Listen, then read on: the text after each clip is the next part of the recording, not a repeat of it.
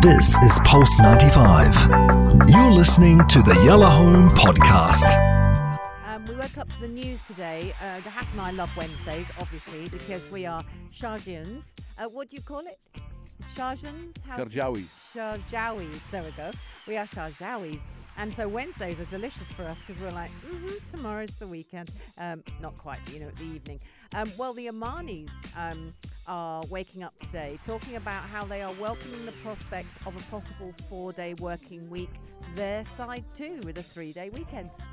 And it's exactly the same thing. Omanis welcomed the news, saying that it will give them better time with their families. One gentleman said he works 2 hours away from his house, and he sees very little from his family during the working week. If this law is implemented, then I will see more of my family. And I think, more the less, I think less is more. This whole thing about cramping everything in the week, I never really understood it. It goes the same thing in school. Like, why do kids have to study that long, that many days anyway? Yeah. That's something else. With the work environment, I think it's the same thing.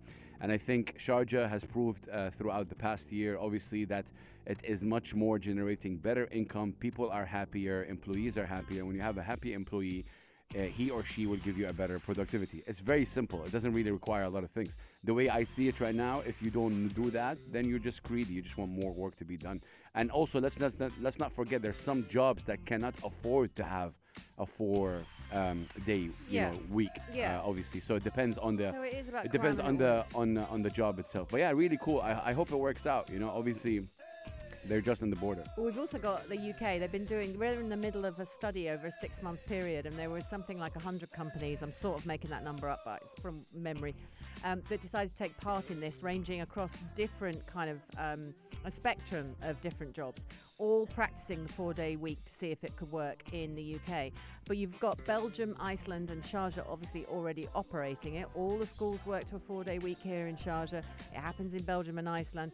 And it works very well for the economy, so let's see what that being said, a lot of people are also worried, like many Omanis in this case, are also worried that a shorter working week will also stall an economic recovery, meaning one guy over here is saying that we're in the private section, we need an additional day to work to pass the losses and the current situation of the market.